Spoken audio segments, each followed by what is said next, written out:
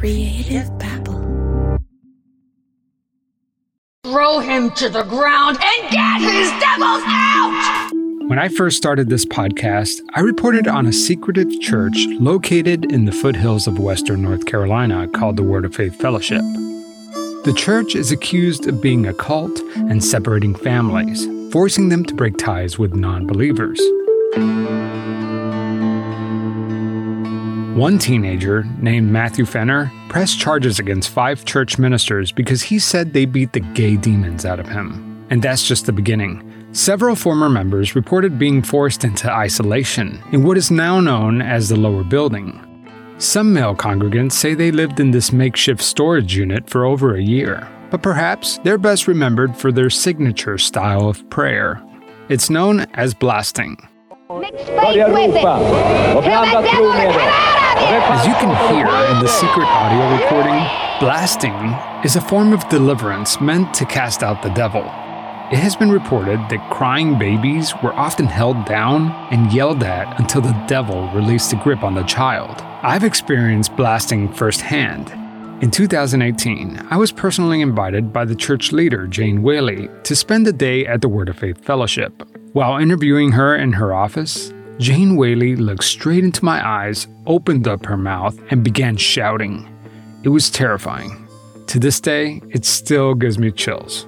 Many say that the church is a cult, but those inside say they're simply misunderstood. Jane Whaley denies all abuse allegations. She once wrote to me and said, "No children have ever been abused in our church. It's just the opposite. Everyone is greatly loved." She claims that all the negative media attention is merely religious persecution. Her supporters are quick to remind everyone that the Word of Faith Fellowship is a positive force for the community. For example, the church's prison ministry allows inmates to visit their services.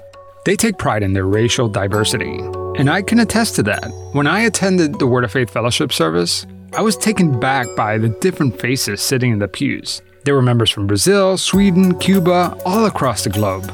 Remember, they're located in an overwhelmingly white part of North Carolina. It's been 2 years since I finished my 11-part series on the Word of Faith Fellowship. Since then, I've been flooded with emails asking me to give them an update. They want to know, have there been any new abuse allegations? Have the church leaders faced any criminal charges? Is Jane Whaley still running the church? Today, I plan to answer some of these questions. I'm Javier Leiva, and this is Pretend. Stories about people pretending to be someone else.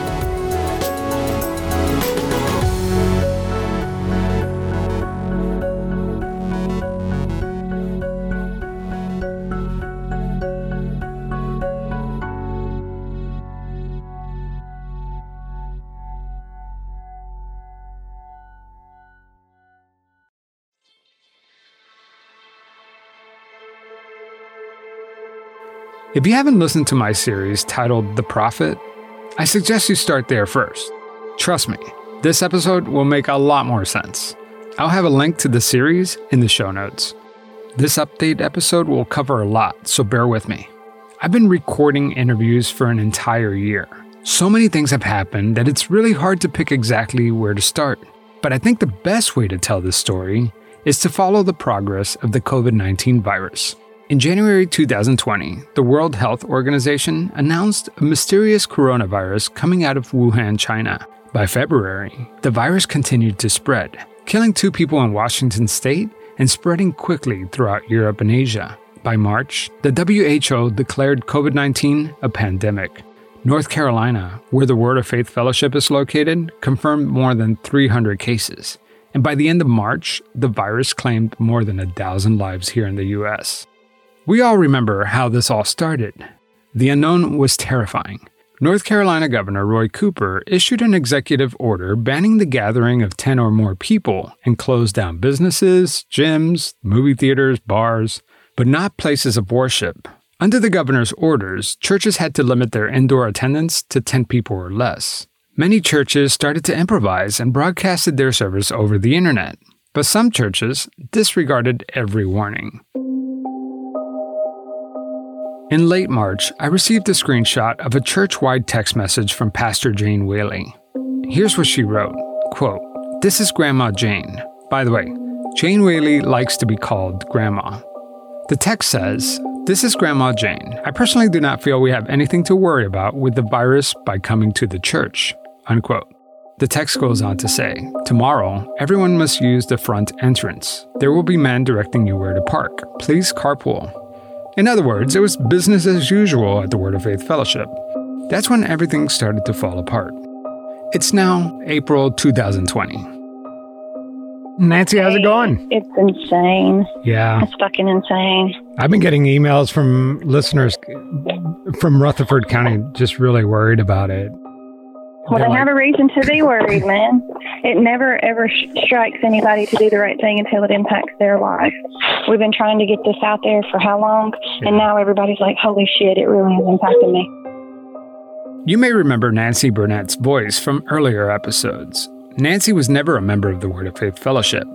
She was a court-appointed guardian ad litem whose job was to represent children going through custody battles. Since then, she's taken it upon herself to advocate for former members and provide refuge to members trying to get out of the church. In April of last year, Nancy Burnett was alarmed at the rapid spread of COVID-19 around her area. This is what's fucking scary. Yeah. We've confirmed there's a huge number of cases in there. And I'm going to give you one example. Remember, Word of Faith Fellowship members tend to live together in multi-family homes. Nancy points to one Word of Faith Fellowship household who she says has a cluster of cases. There's 3 nurses that live there. All of them are positive. There's 12 people that live in that house, so all of them are suspected cases. So these people who are coming into this county, to these businesses, and knowingly bringing it in is where the shit fucking spreads. We know more about the virus today, but back in April, everyone was alarmed. I mean, you remember the toilet paper aisle at the supermarket, right? People who still had family inside the church frantically called Nancy, hoping to get any news about their loved ones. I have a lady that just got off the phone with me literally 2 seconds before you called me. Her mom is still in there, and she was panicked. So she called the police, and she was like, I need to know if my mom is okay. She's like, I'm worried. She's not responding to me. I need to know if she's alive. And then the screenshot of Jane Whaley's text encouraging members to attend church in person started to spread all over Facebook. It was even posted in a Facebook group called Citizens Against Corruption and Abuse. The community was outraged. The last service that's documented there was March the 26th, and that was the last day of school as well, March the 26th. Do you know if they're still having service? No. They're fucking underground now, man. No. We exposed them. Then the inevitable happened. On April 9th, 2020, Rutherford County reported its first death. It was a Word of Faith Fellowship member named Lauren Martinez. The guy that died did not want to go, and they made him. He reached out to his fucking brother in Montana for help because he was that sick. And his brother reached out and said, my brother's sick. You need to take him to the hospital. When they got him there, it was too fucking late. So the one death is from Word of Faith? Yes. The next morning, I called Nancy Burnett again. Since we talked yesterday, shit went crazy last night. It's been insane. Tell me what's going on. His brother reached out to us last night. Saturday at 10:58 p.m., he said, my name is Lance Martinez. Lauren was my brother. As you can imagine, our grief in losing Lauren literally takes our breath away. And he said, this is absolutely horrific. Thank you for confirming. I said, may I ask what your family was told about him? And he said, we weren't told anything from the church. We knew it was coronavirus from the beginning. He didn't necessarily reach out for help, but we were in heavy communication with him up to his admission to the hospital. So basically, whenever he first reached out to them, he wasn't very sick. That's what I gathered from that last comment. Yeah. He wasn't very sick. But he knew he was sick. Yeah. Yeah. But this is my question. Why didn't they say, hey, this guy has a fever, he's sick. Let's not bring him to the church until we confirm that he's okay. Jane didn't do that. We know certain things. So we know that he knew that he was sick because he communicated that to his family. And we also know that Jane directed everybody to go to church when it was clear that it was dangerous to gather in public? Well, the people inside the church said he was absolutely forced to attend. And when he got there, he was forced to get up and talk about him being weak and not having faith in God to keep him safe and all that good stuff. That came from a source inside, but we can't burn them right now because they're still in there and she's afraid. There's actually 2 people that we're talking to right now. And according to what we've been told, because they know that the information that we're posting is accurate, they freaking confiscated cell phones recently. Then the next day, a second Word of Faith Fellowship member reportedly died due to COVID-19 related respiratory problems. Let me ask you about the second death that happened this morning. The church is saying that it was not a COVID-19, that it was maybe a heart attack, cardiac arrest. Yeah, congestive heart failure or something. So how do you know that it was COVID? Because the county health department confirmed it whenever they listed the second death as a COVID-related death. And she's right. The second COVID-19 related death in Rutherford County was indeed a Word of Faith member. So last time we spoke, there was 2 deaths. And then I think you texted me and said that there was a third death. Has that been confirmed? Yeah. How many total? We know for sure 3. And in the whole county, there's only 6? Yeah, it is absolutely out of control there. And the health officials are aware of that. As you can imagine, this set off a small panic. Even though the church members isolate themselves from others, that doesn't mean they don't interact with the community. In fact, many members of the Word of Faith Fellowship own businesses and deal with the general public daily. Some own restaurants, others own retail stores. The attention quickly turned to church member-owned businesses. They own a business, 2 businesses in Cleveland County where I live. And one of the workers reached out to us. And she was like, I don't know what to do. I'm scared. I've been around these people. And I fear for my safety, my son's safety. She started asking them questions, right? Mm-hmm. They're not a fucking essential business. They're not. It's a bin store. It is a bin store. They build these huge wooden bins and they just dump a bunch of shit in there. And they let people come in massive numbers and just finger fuck it all. There's no gloves. There's no nothing. People just come in and everything is like $5 one day, $3 one day, $2 until they're empty and they refill it. Remember, this interview was recorded last year at the beginning of the pandemic. Things were a little different back then. The only stores allowed to open were gas stations, convenience stores, grocery stores. The government called these places essential businesses. Well, because they are not an essential business, they got this brilliant idea. Hey, let's find some fucking outdated food. We'll fill these bins up with it and call it a day. So that's what they did. They filled the fucking bins up with this out-of-date food, and they let them stay open. I've never visited these bin stores. Plus, the store we're talking about just recently opened, so I can't prove one way or the other if they sold canned goods. Anyway, Nancy started getting calls from employees who worked at the bin stores. This girl I talked to, she wants to remain anonymous because she's afraid for her life. She's afraid for her safety. She said they're paying the Mexicans under the table. They have Brazilians working there again with no visa. They're working children underage there. I'm like, Jesus Christ, they didn't fucking learn anything from the federal shit. They don't care. I want to be clear. What Nancy Burnett is talking about here is secondhand information. She has many contacts both in and outside the church. I can't prove any of it, but one thing is true. In the past, the church has been accused by 16 Brazilians of human trafficking and forced labor. The store employee who called Nancy Burnett told her that she was fired because she felt that the store owners weren't taking the proper precautions. She questioned shit. He fired her. And so yesterday, she reached out to him. She basically said, look, I didn't quit. You fired my ass because I was worried about my safety. Being around all you sick people, knowing that you had it, blah, blah, blah. Well, he responds, yeah, we did have it, but we were taking the appropriate precautions. We did everything with the health department, so on and so on. So it was a lie. I really thought, let me call her because you don't give a fuck. I mean, you don't have bosses to answer to and shit.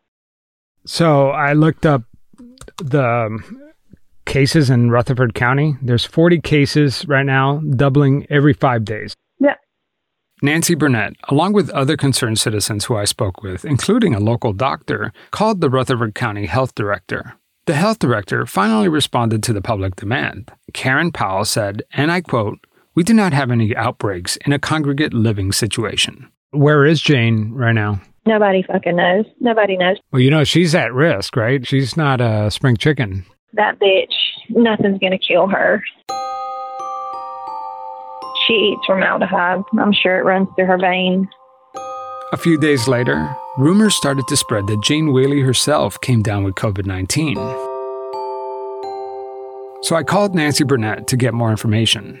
Hey, so tell me, what's going on with Jane? So what do you know? What's the latest? Well, the only thing that we know is what we found out yesterday. And we got a second confirmation today, but there's still no actual physical proof. There's people all over the county up there that have posted today that she's in the hospital. We have been told by very credible sources, we just have no physical proof right now, but we've been told that she showed up at the hospital yesterday, went in alone, and that she was admitted to ICU. So I asked Butch Maltby, who's their unofficial PR spokesperson, and he said that it is false. She's not in the hospital. And then I said, can you substantiate those claims? And he said, just take my word for it. Butch Maltby, by the way, is the unofficial spokesperson for the church. You didn't hear from him in the previous series, but trust me, he's become a big player at the Word of Faith Fellowship, and you'll hear from him later in this episode. But back to Jane's whereabouts. Rumors of Jane Whaley's health started spreading. So in order to reassure the public and reporters like me, the church posted a picture of a blonde woman standing behind the pulpit with her back faced to the camera. And what do you think about the new picture that they posted of Jane? I think it's altered. Look at it. Look at it closely. Screenshot it, pull it in, and look at the shadows in the front where there's nobody fucking standing. It's obviously an edited photo. It doesn't have legitimate timestamps. It doesn't have shit on it, so it's whatever. I can't tell if the photo has been manipulated, but one thing is for sure. I can't say that the woman standing behind that podium is Jane Whaley. The back of someone's head is an odd angle to prove someone is alive and well. The next day, I called Nancy again to see if there was any news. What's the news on Jane? There is no news on Jane. Has anybody seen her? There is no news. Here's the thing you don't know. After my 11-part series on the Word of Faith Fellowship ended, my relationship with the church dramatically changed. Even though I was invited inside the church and was allowed to speak with Jane Whaley, the mood was cold and tense. But after my series wrapped up, suddenly they became very friendly. Specifically, Butch Maltby. Butch and I have had frequent phone calls the last couple of years. He's enjoyable to talk to. In fact, I could speak with Butch for hours. He's smart, he's savvy, and he knows how to talk to reporters like me. Butch even offered to drive 3.5 hours to where I live to have some coffee. I kindly declined. But let me tell you about Butch. Butch Maltby worked at an advertising and communication agency that served evangelical media ministries around the country. He was also the vice president for Pat Robertson's Christian Broadcasting Network. Butch Maltby isn't your run-of-the-mill Word of Faith Fellowship member. In fact, he's only been there for a few years. So one can't help but wonder about the timing of things. Here you have a church that obviously has a PR problem, and their only way to respond to criticism is to either sue or retreat. Suddenly, this guy who is a PR machine for the Christian right happens to find a church in the middle of nowhere. Coincidence? But if you ask Butch, he's just a guy sitting in the pews, not the church's one-man band PR department.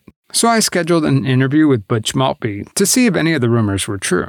Is there an outbreak of COVID-19 at the Word of Faith Fellowship? Are church-owned businesses super spreaders? Is Jane Whaley, who is in her early 80s, infected with the virus? So I called Butch. I can't take your call right now, but it's important to me. Leave the name, time, and purpose of your call, and I'll get back to you as quickly as possible. Have a great and blessed day. Hi, Butch. This is Javier with Pretend. I was just calling because we had a schedule. Butch stood me up, but that's okay. I called him back. Hey, Butch. It's Javier with Pretend. How's it going? I'm Javier. I'm in a meeting right now. Can I get back to you? Yeah. You promise to get back to me, though? I don't do anything unless God tells me to. So I'm in a meeting right now. All right, man. Okay. Get back to me. Take care. Bye. Here's Nancy Burnett again. Why did he back out from talking to you? Did he have a reason? Oh, he's very busy. I texted him just right before I called you, and I said, hey, I'm free now. And he goes, oh, I'm in a meeting. But you know what? If Jane really wanted people to know that her ass wasn't in the hospital, she would make a comment herself. Yeah. She would call you and say, look, Javier, you know what? This is all bullshit. I'm fine. She's not. Keep in mind, all this was recorded in April 2020, almost a year ago. Jane Whaley was missing in action. Was she sick? No one knew for sure. There were no sightings of her. Then, the word started spreading that Jane Whaley was dead.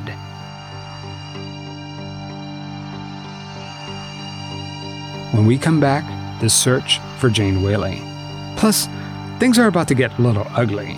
The church says an active shooter broke into the home of Jane Whaley's closest confidant.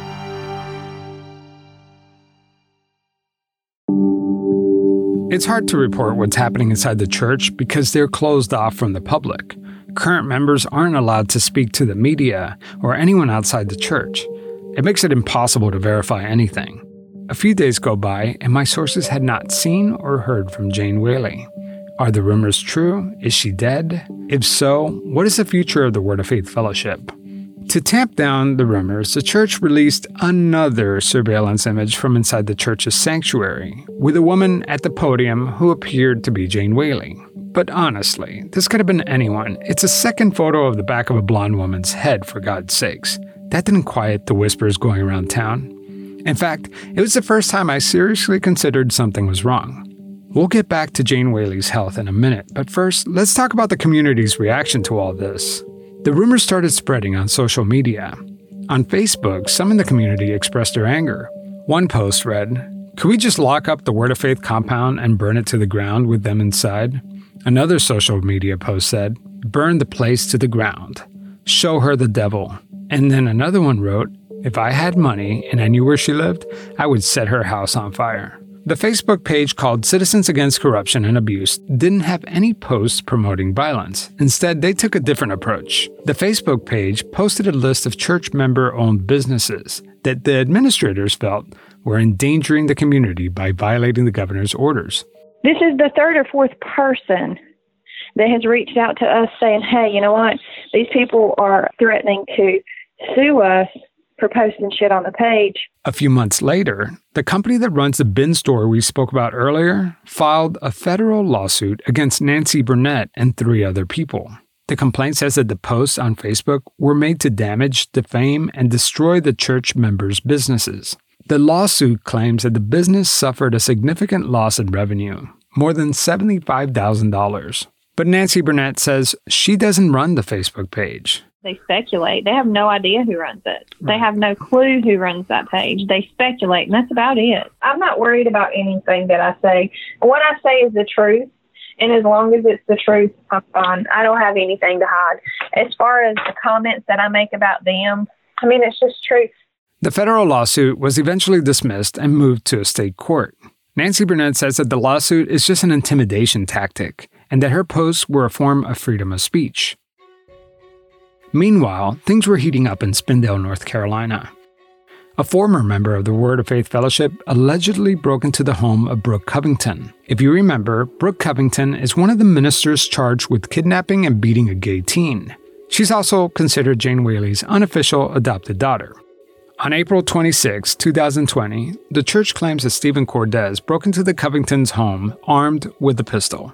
This is the same home that Stephen Cordes lived in before he escaped. So he's very familiar with the interior of the house. They claim they found Stephen hiding in a closet all the way up in the 3rd floor. I called Nancy Burnett to see what she knew about the incident. There was no fucking shooter. There's no fucking shooter. There's no fucking shooter. So what happened? What's the inside story? The inside story is this kid had been trying for weeks to reach out to them to tell them how his family was. He knew that people were dying inside there, and he said his last memory was that he smoked a blunt. And after that, he said for waking up inside Brooke's house on the 4th story, as high up in the fucking house as you can go. Nobody knows if that gun was in his damn pocket when he went into the house. Nobody even knows how he got in the house. I think you know well enough But these people are packed with cameras and shit. How did he make it down the road into the house? Into and a up 3 3-story flights? house? Stephen Cordes told the AP that he doesn't remember how he got into the house. And he says that the gun was in his car, not on him. And he was in this closet. Had no idea how he had gotten there. He realized where he was and he started to run away. As he ran away, they chased him, took him outside, beat the shit out of him, and restrained him till the police got there. I requested a copy of the police report. It's heavily redacted. Even the description of the incident is edited. I also have a copy of the 911 transcript. That too is redacted. According to the 911 call, there was no property damage. The operator asked the caller, Daniel Matos, if the gunman was still there, and he said yes. We took the gun from him. Someone is holding him down. The caller says someone spotted Stephen walking into the home. After a quick search, they found Stephen upstairs, dragged him out of the closet, and pushed him down the stairs. Then the operator asked if the gunman had hurt anyone. The caller said no, but said that Stephen Cordes appeared to be under the influence and rambling and talking incoherently. The police report does indicate that Cordes did have controlled substances on him. Maybe this could explain why Stephen Cordes claims he doesn't remember anything. I can only speculate. What the caller failed to tell the operator was that Stephen Cordes was roughed up. This is all their account. This is all their account of what happened. Mm-hmm. And he's pretty bruised up. They zip-tied him, Javier. They zip-tied him. And then they beat his ass. I don't believe it happened the way they said. They got him good. They beat the shit out of him. Nancy does acknowledge that Stephen Cordes was angry. He's not just a former member who decided to leave the church. She says he's a victim of that place. Nancy claims that the church members took his innocence and separated him from his family. This kid's a fucking victim of that place. He was raped in there. Before the gun incident, there were signs that Stephen Cordes was feeling agitated. He just pulled a post from the citizens page to his page. And he said, if anything happens to my family inside there, so help me. He didn't say anything that was violent. He didn't say anything that was threatening, period. He sent Jane a text in the weeks past that said he can't wait till she's dead and that he hopes that she dies a miserable death. That's not hate speech. People say that shit all the time. It's not, I'm going to kill you. I'm coming to your house to kill you. It's, I wish you were dead or I hope you die. There's a big difference there.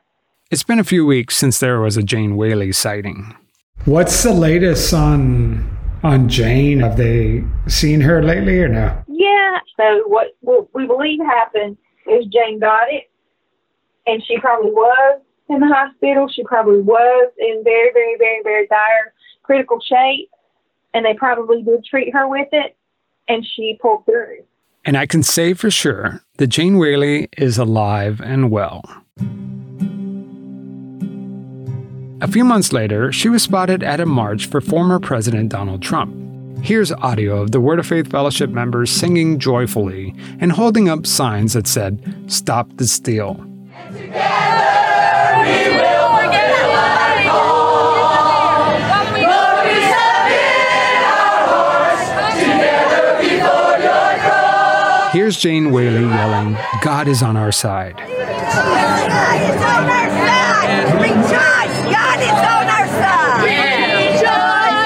God is They've been to 61 rallies. And in February 2020, right before the pandemic got really out of control, there's a video of Word of Faith Fellowship members all huddled around Donald Trump with their hands on his shoulders, praying with their heads down.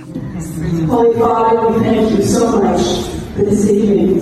We thank you for this. Amen.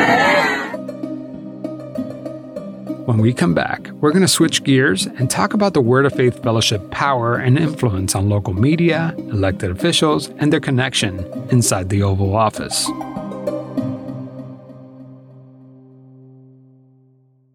John, it's Javier. Long time no talk. Yeah, how are you? Pretty good, man. How's everything out where you are? Everybody healthy? Everybody doing all right? Yeah, the numbers in this county, it's not a very big county, but the numbers in this county are actually starting to go down. Here's John Huddle, one of the church's most outspoken former members. I called John to catch up on some Word of Faith Fellowship news that I may have missed. One of the biggest stories I didn't cover last time was the Word of Faith Fellowship's full-throated support for Donald Trump. And I usually try to steer clear from politics on this podcast, so save your emails about the show getting political, because I'm not. You can't tell the story about the Word of Faith Fellowship in 2020 without mentioning the former president. They adore him, dare I say, idolize him. Look at those women. They follow me all over the place. Look at them back there. Look at them. See those women? They're very wealthy women from North Carolina. And I saw them 2 rallies ago. But there are like 10 of them, and they follow. And I said, how many is it so far? They said, 61. I said, you mean you've gone to 61 rallies? And did you see? There is a January 6th picture of a Word of Faith sympathizer with the guy in the horns. Oh, with the shaman? Yeah. No, I did not know that. Yeah. John Hutto is referring to the Capitol insurrection. I found the picture he was talking about on the Instagram account WAF Edits. I see the QAnon shaman, the guy with the furry hat and the horns, and he's with this woman. I'm guessing is LaBrisca Hall Davis. Who is she? Ramona Hall and Wayne Hall have been members of Word of Faith for years. LaBrisca went to Word of Faith school and left the church, but still sympathizes. She wears shirts that say Word of I support Word of Faith. It's so interesting because when we last spoke about this, on my show, it was about their influence on local government and what a tight control they had over, law enforcement and the politicians there. And then now, it almost seems like they have direct ties to Washington. Not anymore, because it's the outcome of the election, but it seems they scaled up their influence. Mark Meadows' ties to Word of Faith. Yes, that Mark Meadows, Trump's chief of staff. Before working in the White House, Mark Meadows served in the U.S. Congress for North Carolina's 11th Congressional District, the same district where the Word of Faith Fellowship is located. Mark Meadows was not a member of the church, but his wife, Debbie Meadows, has been frequently spotted rubbing elbows with current members of the Word of Faith Fellowship. So if you want to know what the connection is, it's more with his wife, at least publicly. The church's relationship with Washington raised a few eyebrows. For example, in 2020, the Word of Faith Fellowship obtained between $150,000 and $350,000 through the Paycheck Protection Program, otherwise known as PPP loans. The PPP loans were meant to provide financial help to small businesses struggling with COVID-19 related shutdowns, but plenty of wealthy megachurches have been helping themselves to the free government money. When asked if the church's support for Donald Trump had anything to do with their qualifying for the government loan, the church's attorney said, and I quote, "The church applied and qualified for the Payroll Protection Plan loan through its local bank, in the same manner presumably used by 700,000 other businesses and nonprofit entities around the country. Any support for President Trump by certain of the church's members had nothing to do with the church's qualification for this broad-based pandemic relief program." Unquote. It's important to note that several other religious organizations also received these government loans. The church says that the criticism they're getting is absurd, and just another example of religious persecution. Here's Nancy Burnett's hot take on this. This church is under attack, hate crime. You talk about fucking hate crimes. This woman is somebody that's awaiting trial for beating a man because he was gay. Is that not a fucking hate crime? The woman Nancy Burnett is referring to is Brooke Covington, one of the ministers accused of slapping, punching, and choking Matthew Fenner because he was gay. I spoke with Matthew Fenner recently, and he tells me that he's been waiting 8 years for his trial to begin. Why has it taken 8 years? Well, that's a great question. I contacted District Attorney for Rutherford County, Ted Bell, and he has yet to respond to my emails. At this point, Brooke Covington may never face trial, but her husband, Kent Covington, wasn't so lucky. In April 2019, he was sentenced to 34 months in prison and ordered to pay back almost $500,000 for his role in an unemployment fraud scheme involving one of his businesses. Prosecutors say that Covington laid off his employees in order to collect unemployment checks. You see, his business was struggling, so he couldn't afford to pay his employees. So Kent Covington had a wonderful, awful idea. He could lay off his employees and they could continue to work. He can profit from his business, while Uncle Sam paid his employees up to $500 a week. It was brilliant until he got caught.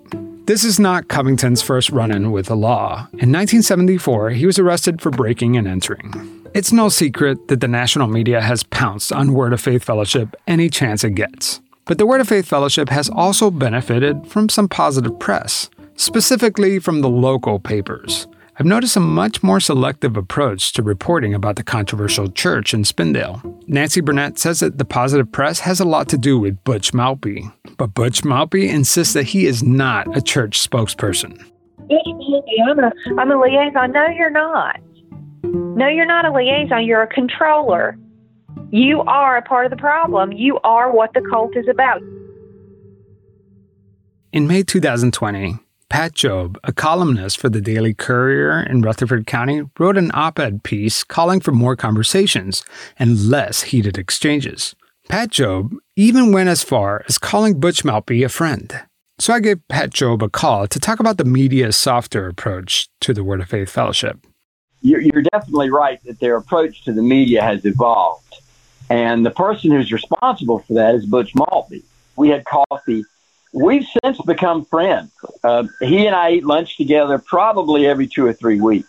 You start the article with saying that, Butch Maltby has been, written about and defender of his church. And then you said something about, you've become good friends, kind of like what you just told me now. But I realize now the complexity of that friendship. But, on the other hand, you have Matthew Fenner, who has been awaiting for a trial for 7+ years now. And it seems like the DA there is just dragging his feet. I guess the media's role should be to say, hey, this is still unresolved. What's going on? Oh, yeah. And I think in part, Butch gets a lot of credit for that because Butch puts a lot of energy in reaching out to the media. My friendship with Butch has definitely colored my point of view. Pat Jobe is a member of the United Universalism Church. He's part of a pretty liberal congregation. And he says that the friendlier relationship with the Word of Faith Fellowship has led to some really positive changes for the community. Butch has arranged for me to meet with Jane now 3 times. And Jane has attended, there's a clergy cohort going on in Rutherford County right now between black and white ministers. And we're really trying to build some momentum around confronting white supremacy and talking about the racism that is still very real and very operational in our current culture. The more time you spend with people, the more you are in conversation with people, the more you're in people's presence, the more nuanced the relationship becomes. There's another reporter in town who has really softened up on the Word of Faith Fellowship. Her name is Gail Clayton. Gail runs a blog called rccatalyst.com. I called Gail to talk shop. Reporter to reporter. How did you get started in this? Do you have a background in journalism? What's your professional experience? I have a master's in religion. I have a mechanical engineering degree, and I wrote for the paper when I was in high school, which was many years ago. Gail Clayton is not from Rutherford County. In fact, she first noticed this part of North Carolina while looking outside of her airplane window. And I kept seeing this beautiful little lake just shining like a diamond in the foothills. And I said, one day I'm going to live there. And I said, I don't know how you're ever going to figure out what that is. The lake Gail saw from the airplane was Lake Lure. It's where Dirty Dancing was filmed. Oh, I didn't even know that. I didn't even know that was in North Carolina. Gail started her blog as a way to root out political corruption from this beautiful town. So I moved not knowing a soul here. And I think there are very few people who don't know who I am now. Some of your most notable work, like the way I know you, is through your reporting on the Word of Faith Fellowship. When did you first find out about them? When did you start writing about them? I first found out about them from a friend who was riding in my car, and she pointed at someone and said, "That's a wolf person." And I heard it as WOLF. Yeah, like the dog, the canine. WOLF, or WOFF, is the acronym for Word of Faith Fellowship. It's how many people in and around Rutherford County use to refer to Jane Whaley's church. I looked at her and I said, "What are you talking about?" Thinking we have werewolves in Rutherford County. And well, they do howl, right? Like they've been known to howl a couple times. Well, they do their form of loud prayer, yes, and it's been reported in neighborhoods. Then I started hearing a little bit about this church, and a friend of mine says, "Oh, I know these people. They're very nice people." But anyway, I went to hear this speaker, and the church sang for him. And it was so loud, I felt my body rocking back and forth. And I was suddenly aware that I wasn't thinking anymore, that I was just into the music, like a big rock concert, and you stand in front of the speaker. After I left, I was like, I got to know who these people are. They're very well dressed, and that's not something you find anymore. And very well dressed. They were very proper. And I met Jane Whaley in the bathroom of the basement of the Rutherford County courtroom. It's always an interesting place to meet someone. And one day I said to Jane, because I do consider her a friend, I said, "You know, if all this wasn't happening," I said, "you and I would probably be friends." And she kind of smiled and said, "You're right, we might have been."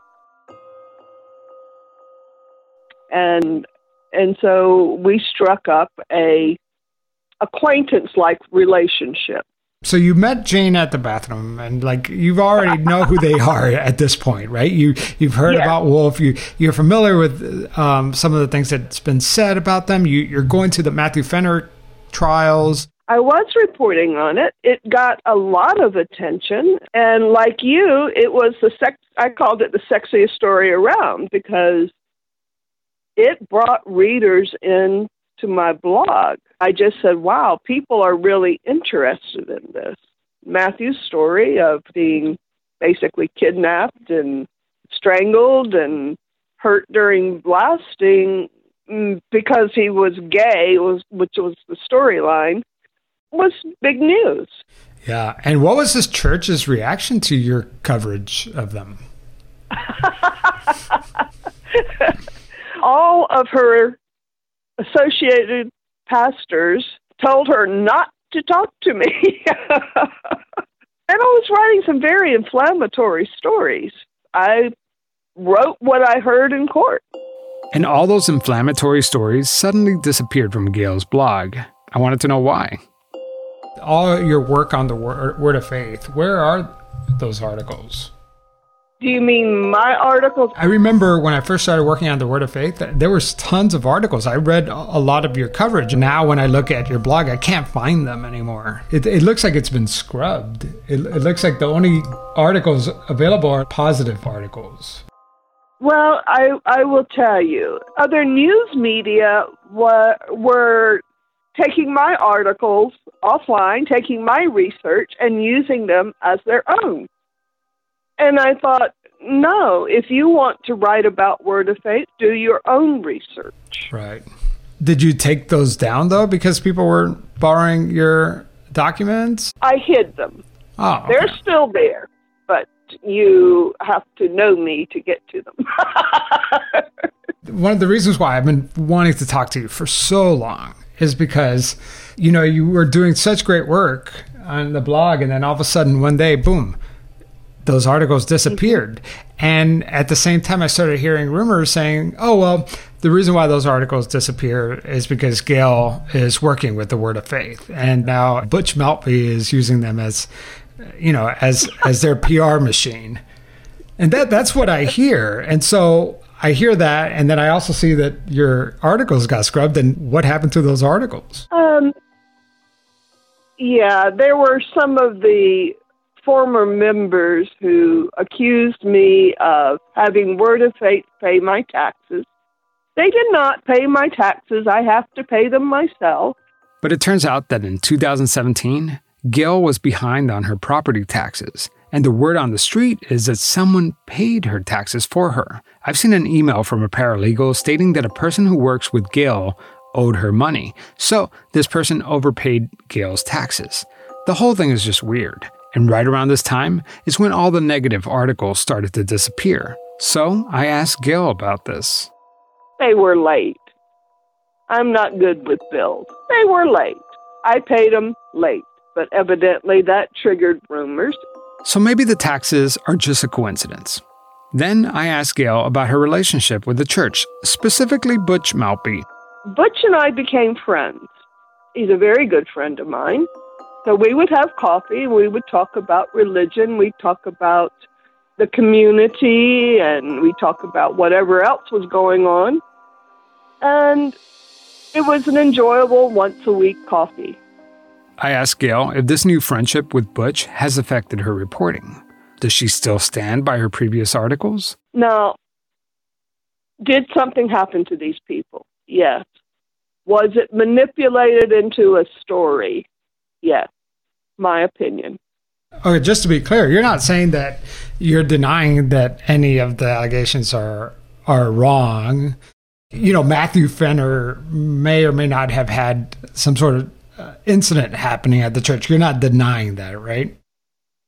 I am not. I certainly believe Matthew experienced a very traumatic event and that others associated with him have as well. But was it because he was gay?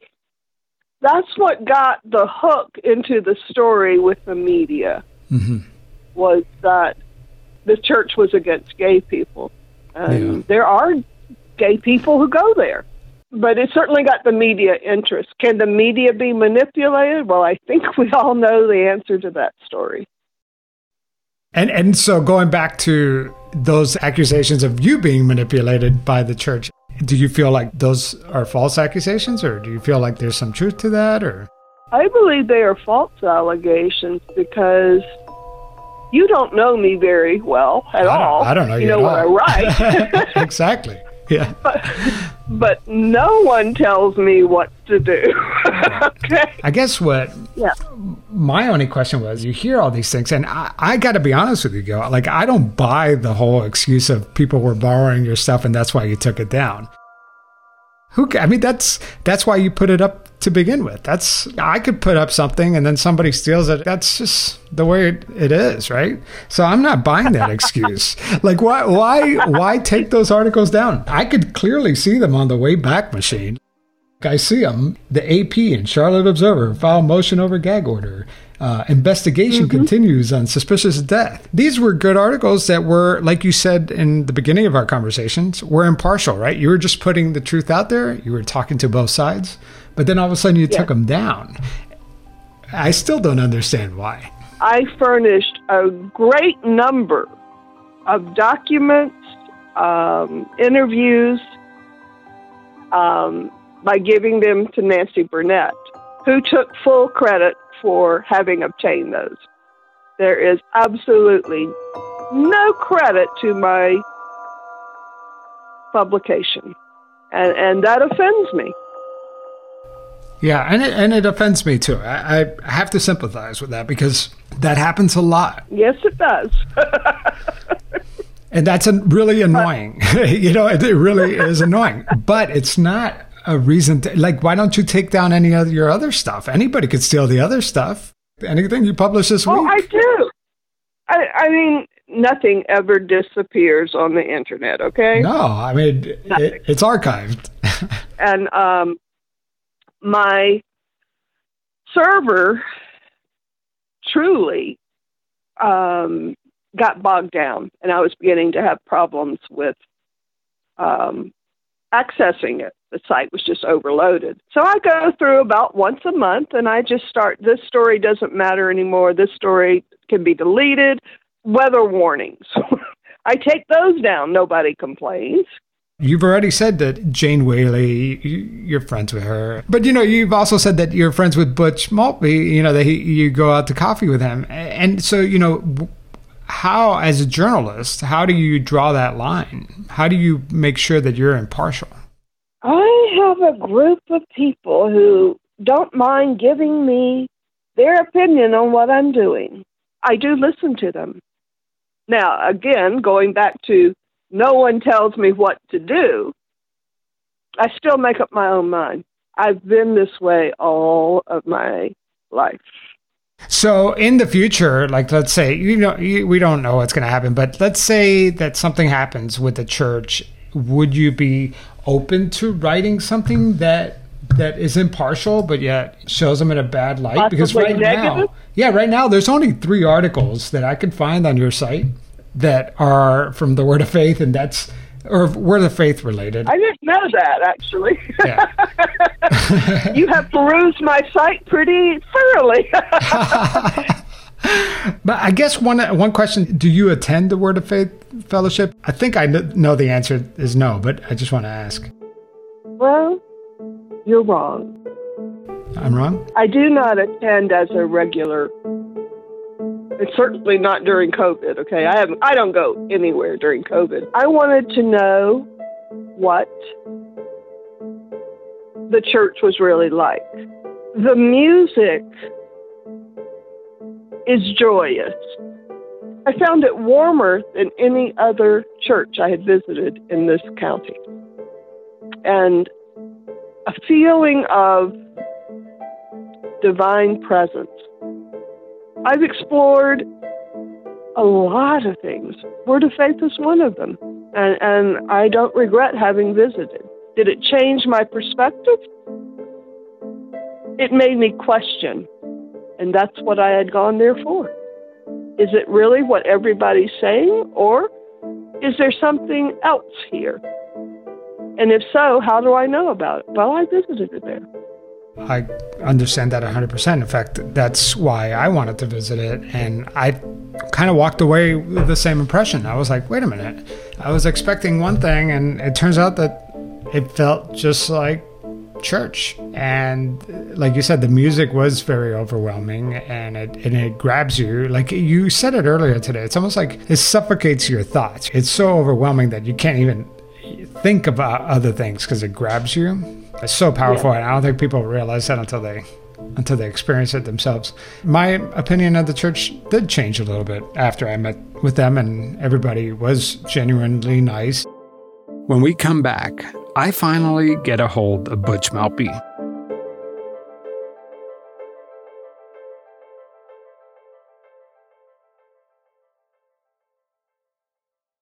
The more I looked into the local media's relationship with the church, the more it made me want to talk with Butch Maltby. So I reached out to him again. It's now been almost a year since we last spoke. Hey, Butch, how's it going? It's Javier. I know who you are. When it rang, it said Javier. Oh, good. I've made it to your contacts. How have you been, man? Everybody healthy on your side? Yeah, we're healthy. I mean, in terms of my immediate family and people that I know, folks are healthy. You know, we took very diligently in ways that might be perceived as not draconian, but we took very diligently, especially after we had a couple of folks that contracted COVID and died. Yeah. 3 people dying of 100, and I think we're up to 191 in the county here in Rutherford County that have passed away. It was those 3. It was early. I didn't have to ask Butch about the safety precautions church member-owned businesses were taking during the pandemic. He just came out and addressed it.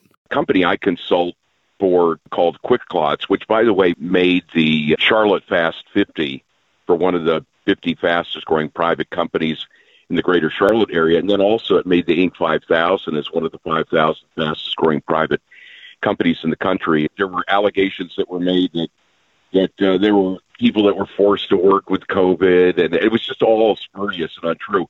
So there's a lawsuit that's making its way, a business defamation lawsuit that's making its way through the Cleveland County court system. Butch is talking about the civil suit against Nancy Burnett and the other church critics. This is a business matter.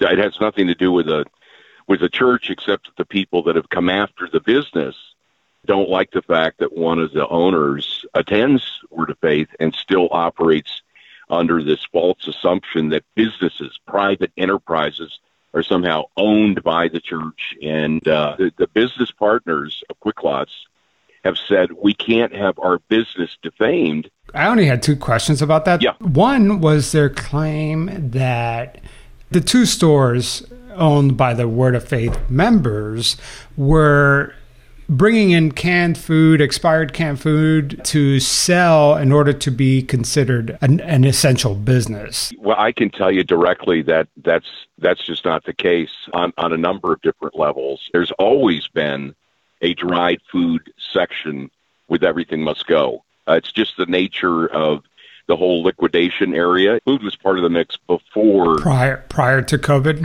COVID ever hitting. So that was not some opportunistic way of doing things. But here's the deal. The store hasn't even been around that long. I've personally never stepped foot in the stores, so there's really no way for me to know if they sold canned goods prior to the pandemic. I asked Butch about their safety protocol. Did people have to rummage through bins? They're bin stores. They're bin stores. I asked Butch if he considers him a church spokesperson. The reality is, I'm a person in the pew. I'm not an employee of Word of Faith. I'm not dispatched by Word of Faith. I'm not an official anything with the church. I'm just a guy that God has used the church to be extremely influential in helping facilitate a life change from being a miserable, bitter alcoholic 3.5 years ago to finding hope and health and purpose in life. Jane Whaley said to me, I'm not interested, and I wept when she said this, Javier, I'm not interested in what you can do for us. I'm interested in you getting your heart and your life right. Nobody in my life had ever said that before. No one. Everyone was always interested in, what can you do for us? I was the one who started to say, you know what? I have always believed, even if it's with people with whom you have diametrically opposed views, dialogue is better than isolation.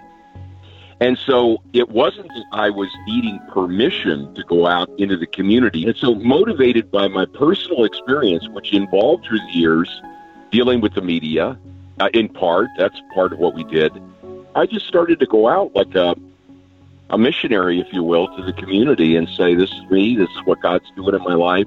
Since I reported on the Word of Faith, something significant happened. The church has, in fact, become more media savvy. And I've noticed a notable change in the way the media interacts with the church. I would say this, that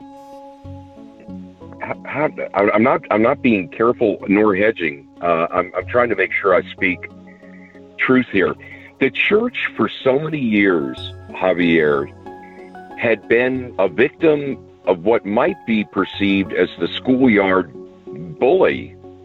That just the burden of proof and the presumption of innocence had totally shifted, where if there was a bad weather day, this is a little bit hyperbolic, it's like, well, Word of Faith had something to do with that. Or there was a drive-by shooting, I wonder if they were involved. Or, something bad happened at Walmart, must have been a Word of Faith person. That's a little bit of an exaggeration. No, but you kind of become the town's boogeyman, right? It's really, it's just like Jim Jones, or just like the Scientologists, or people use the word cult so loosely and without context. The conversation turned to Butch's relationship with the local blogger, Gail Clayton. Gail Clayton is a dear friend. She was an attacker of the church. I didn't pursue a friendship with her to get her to stop attacking us. I pursued a friendship with her, Javier, because God put it on my heart. You're to know her. You're to know her. And we've had many coffees. Those positive relationships that you have built actually have had an impact on the reporting that's happening about the church. For example, Gail has completely scrubbed her site free of any negative Word of Faith articles. I didn't even know that. That's interesting. I did not know that.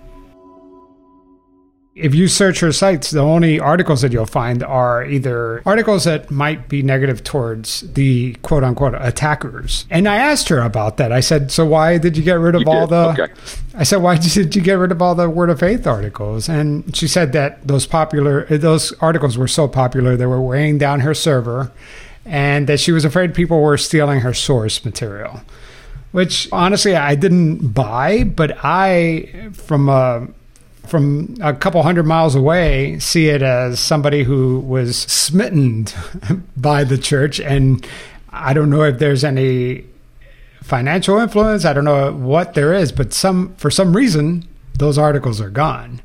Javier, I can tell you, and look, you're just going to have to, you don't have to do anything, but I will tell you as directly as I can say this to you. There's never been a financial transaction with Gail. Never. That's just not done. But I can absolutely, without equivocation and with a completely clear conscience, tell you there's never been a financial transaction with Gail Clayton. That would cut to the core of a central tenet of what everyone in the church has taught, which is that lying is a spiritual terminal illness. But another explanation is that because of that relationship, she has now that wall between a journalist and the subject has broken down. Because she told me she's friends with Jane Whaley, she's friends with you, she has attended regularly, but she seems. Either way, I guess the point I'm trying to make is that there has been a significant outreach towards the media. I mean, the fact that you and I are talking now, I would have never imagined that I would have had such friendly dialogue with the church. Initially, it was scary. It was combative. I asked Butch about the incident with a former member, Stephen Cordes. Remember, he was a young man who reportedly hid in Brooke Covington's third-story closet with a pistol. I mean, the car was running. There was a loaded shotgun. There was a copy of John Huddle's book in the car. He had a loaded 9mm. He was high on meth, and he went room to room. I mean, he is not stable, Javier. It gets us very concerned. But when people organize their lives around, I'm going to destroy this church and this group of people, there has to be some level of vigilance. And he proved to me that there's power in online incitement. He posted on Facebook, I don't know who Butch Maltby is. He wasn't there for the 20 years I was there. And if he knows what's good for him, he'll keep his mouth shut. That was 2.5 days before he went to Brooke Covington's house. And was he beaten by some of the people in that house before the police arrived? He was not beaten. He fought and was restrained by several people that were in the house. I was not there, Javier, but I know the people that were involved, and they are not people that come out looking for a bar fight. Yeah. Well, I saw the mugshot. That's the only reason why I asked, because Stephen obviously had a black eye. He looked black and blue. Right. I reached out to Stephen Cordes about the incident. He texted me and told me that he was currently being arrested. And I said, right now? And he says, yes. This was months after the Covington incident, so he must have been in trouble for something else. I happened to mention this to Butch during our call to see if he knew anything about this, and it was obvious that I surprised him with this news. Butch had no idea that Stephen Cordes was arrested a second time. And what do you think happened next? A few days later, the Daily Courier published a story on the front page of their newspaper. The headline read, "Armed breaking and entry assailant facing sexual battery charges." I wonder how they got that tip. But all in all, I have to say that since my reporting a few years ago, I haven't heard any new abuse allegations. It's been pretty quiet, and that's a good thing. That's not to say it's not happening, I just don't know about it. But I really do believe the church is trying to be on their best behavior. I asked John Huddle about this. Last time we spoke, you told me some pretty ominous things in terms of like the end of time prophecies. Do you still feel that they're kind of, just spearheading towards the apocalypse? I don't have any information that's current one way or the other.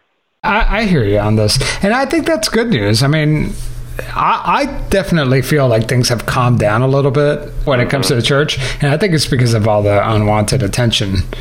People really want to know what's going on, and they were concerned because of all the abuse allegations. So I think, if anything, it would be nice to report that things aren't, I don't know, you don't never know what's happening behind the scenes. From the outside, it appears that the abuse, at least, has been contained a little bit, as far as we know. Well, the one thing that does lessen abuse on the inside is pressure from the outside. And so the fact that they've been a little more transparent and they've been out in the public gives me hope that the abuse can be settling down. I mean, I believe that. I don't think that I have changed some basic notions of the dynamics of the group, but the story is evolving and it's maturing into a different level for me. I have hopes that things will change, but I have an understanding that it may take different tactics, different means for change to come than I thought would work in the past. What do you think is the right approach now that you've had years to reflect on it? I would like to reestablish contact with my family and just on a low-key basis. But I don't have a way to absolutely do that. And my advice for someone, if they've got a member and want a family member inside of Word of Faith, do whatever you can to keep the contact and the communication open. Yeah, because sometimes antagonizing them actually separates you even further, right? It does. It does. That totally makes sense, because I think the instinct is, let's destroy this place, let's bring them down, but that's not realistic, right? You can't, right, as a former member, you can't do it. Right. Not with it. Religious freedoms are guaranteed. So the best thing you could do is really stay connected somehow, you know? True. And I didn't do that. And do you regret that? Do you regret being so vocal? I made the best decision I could at the time with the information I had and the desires that I had. I may choose a different path now than I did 10 years ago, or, wow, it's been almost 13 years, 12 and a half years ago now.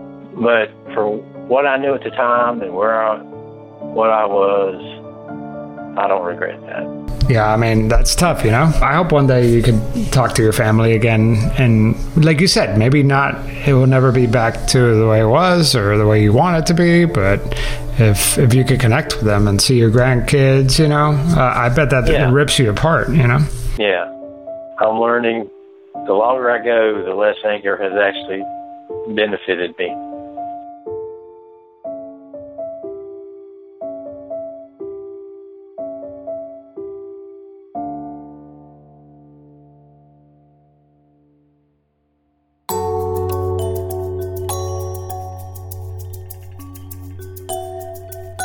Okay, guys, that's it for this week. If you listened this far, that means that you really are a big fan of the show. So if you like what you hear, go check out the Pretend YouTube channel. I'm trying to build subscribers because I want to tell more stories on there. There's a lot of bonus content, live interviews, so go check it out. Just type in Pretend Podcast on YouTube. Also, find me on social media and say hi. I'd love to hear from you guys.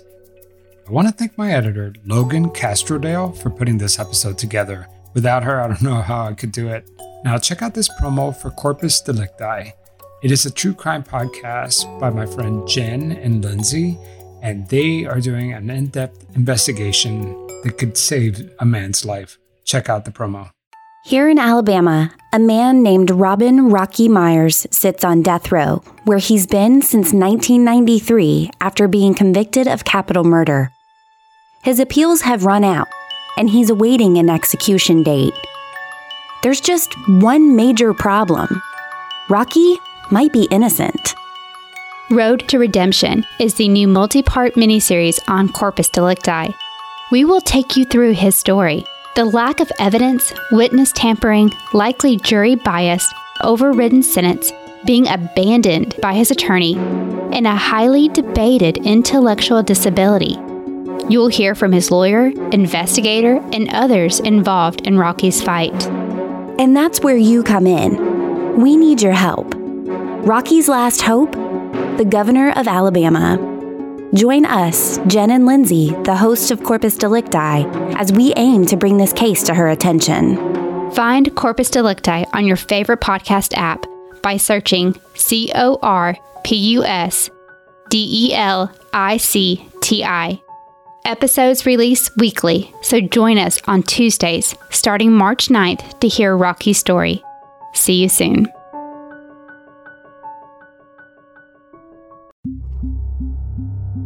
Creative Babble.